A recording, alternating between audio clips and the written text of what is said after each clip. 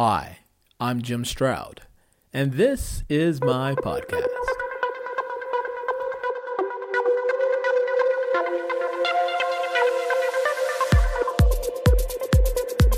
On November 28th, Hee-Jan Koo, a postdoctoral fellow at Stanford, announced to hundreds of scientists, colleagues, and journalists that he had created the world's first genetically edited babies, twin girls with the pseudonyms Lulu and Nana, whose DNA he claims to have altered to make them HIV resistant.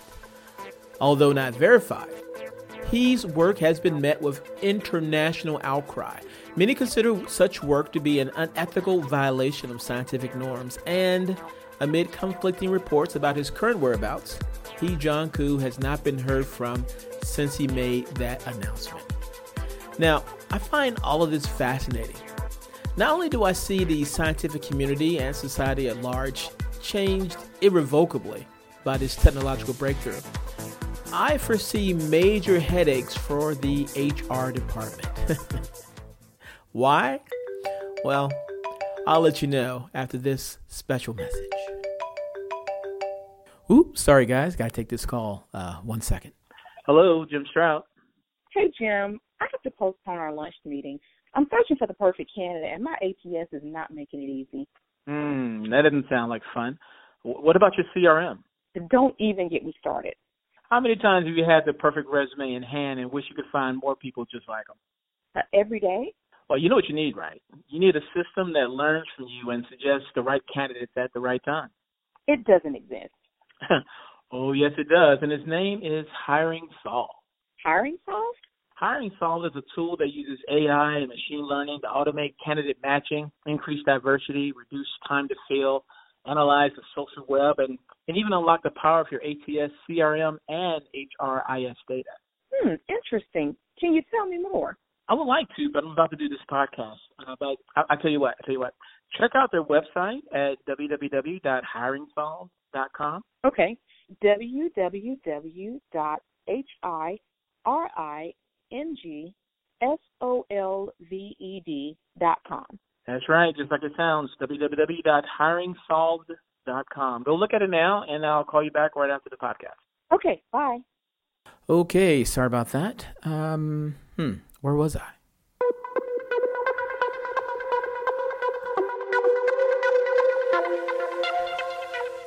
Have you seen the movie Gattaca? It was out in the late 90s, 97, I believe. Here's a clip from the movie trailer. Genetics. What can it mean? The ability to perfect the physical and mental characteristics of every unborn child. Of genetic engineering to choose the gene. Society.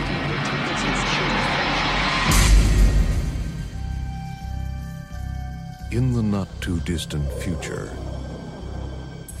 our DNA will determine everything about us. A minute drop of blood, saliva, or a single hair determines where you can work, who you should marry, what you're capable of achieving. In the movie Gattaca, Vincent Freeman, played by Ethan Hawke, has always fantasized about traveling into outer space, but he is grounded by his genetically inferior status. He decides to fight his fate by purchasing the genes of Jerome Morrow, played by Jude Law, who has been determined to be genetically superior.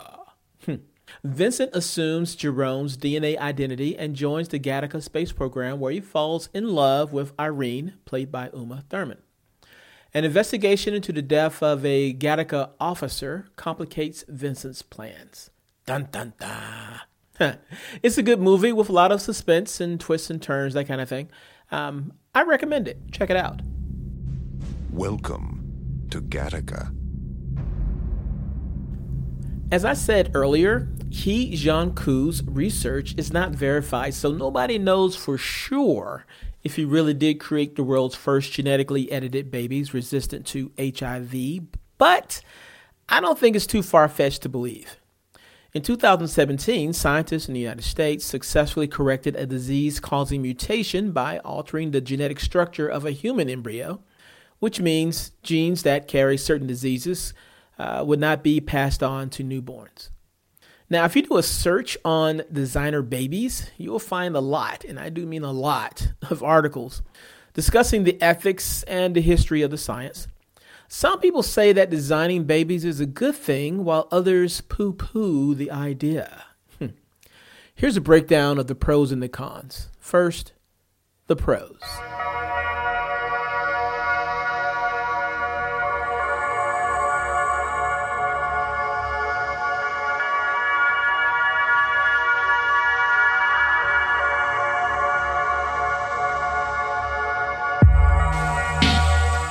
Designing babies would mean that you not only reduce the risk of genetic diseases today, but you also stop diseases from being passed on to future generations.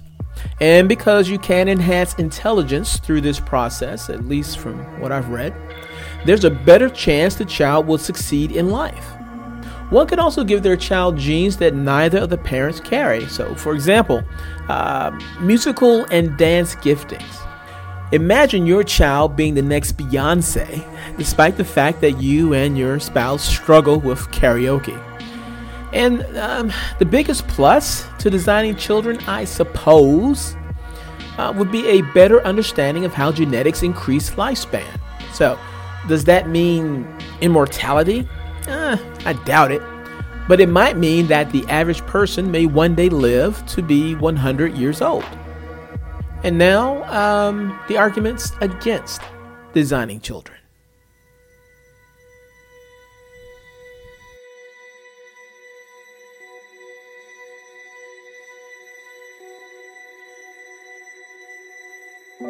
As heartless as it may sound to some, I can foresee many pregnancies terminated simply because the genetic recipe was flawed in some way.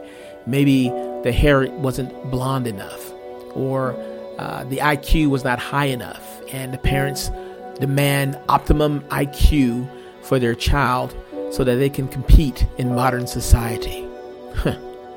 Geneticists are not perfect. Maybe getting rid of one disease sparks the genesis of another one that is even more deadly.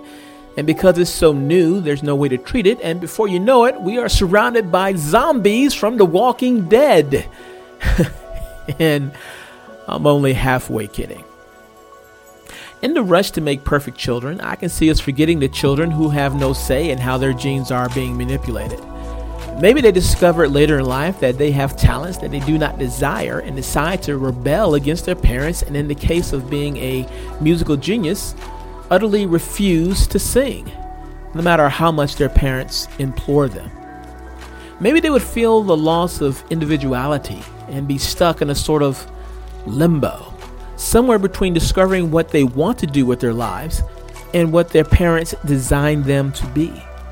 And if that is not enough, there are the issues that the Human Resources Department will have to face.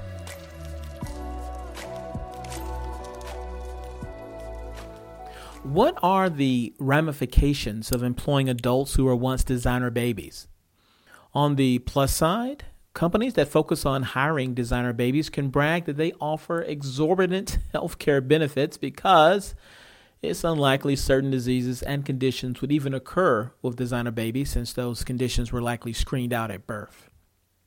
Designer babies would tend to have IQs higher than the national average due to their genetic enhancement, so companies who hired them would likely be more efficient, productive, and innovative.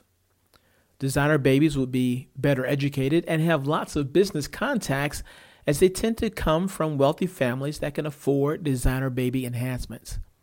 With all of these advantages, it's no wonder companies hire as many designer babies as they can find and do all they can to retain them. But isn't that discriminatory to natural-born humans?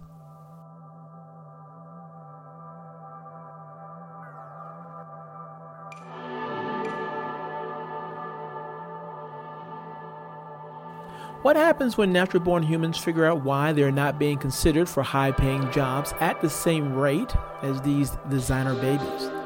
Will they protest and file lawsuits against the company?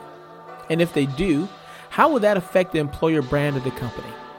As expensive as it would be, at least in the onset, to have designer children, most of the hiring population would be natural-born humans. This means that no matter how many designer babies you hire, it's likely the majority of the people you hire will be natural-born, and they won't want to work for a company who denies them upward mobility. As such, HR department, you have a massive recruiting problem, which in turn is a massive bottom line problem, because if your employment brand is bad, it only stands to reason that the consumer side will soon follow.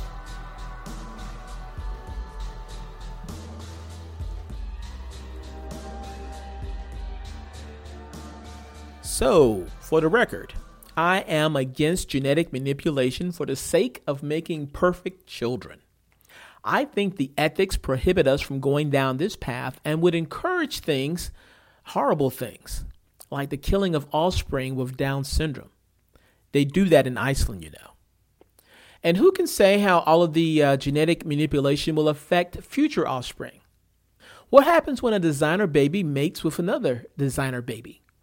What happens when a designer baby mates with a natural human? What happens when two people have children naturally, but one of them or both have a designer baby in their lineage? Nobody knows now, but thanks to scientists like Hee-Jan Koo, we will in the future. And we'll know it for better or worse.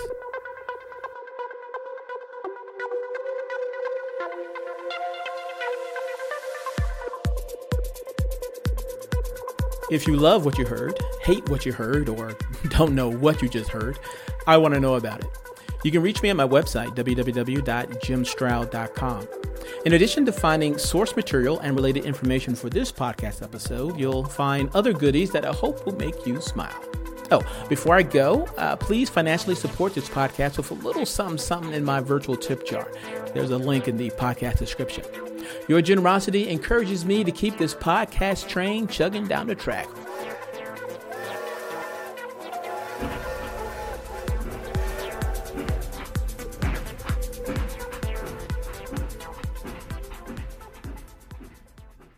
Hi, I'm Emma. And I'm Joe. And we're the Professional Book Nerds.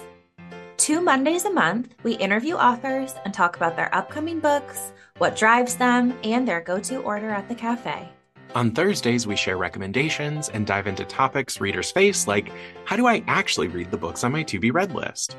You can find the Professional Book Nerds podcast on Apple Podcasts, Spotify, or wherever you get your podcasts. Want to learn more about us? Our website is professionalbooknerds.com, and you can find us on Instagram, Twitter, and TikTok at ProBookNerds. We hope you'll come and listen, and as always, happy reading.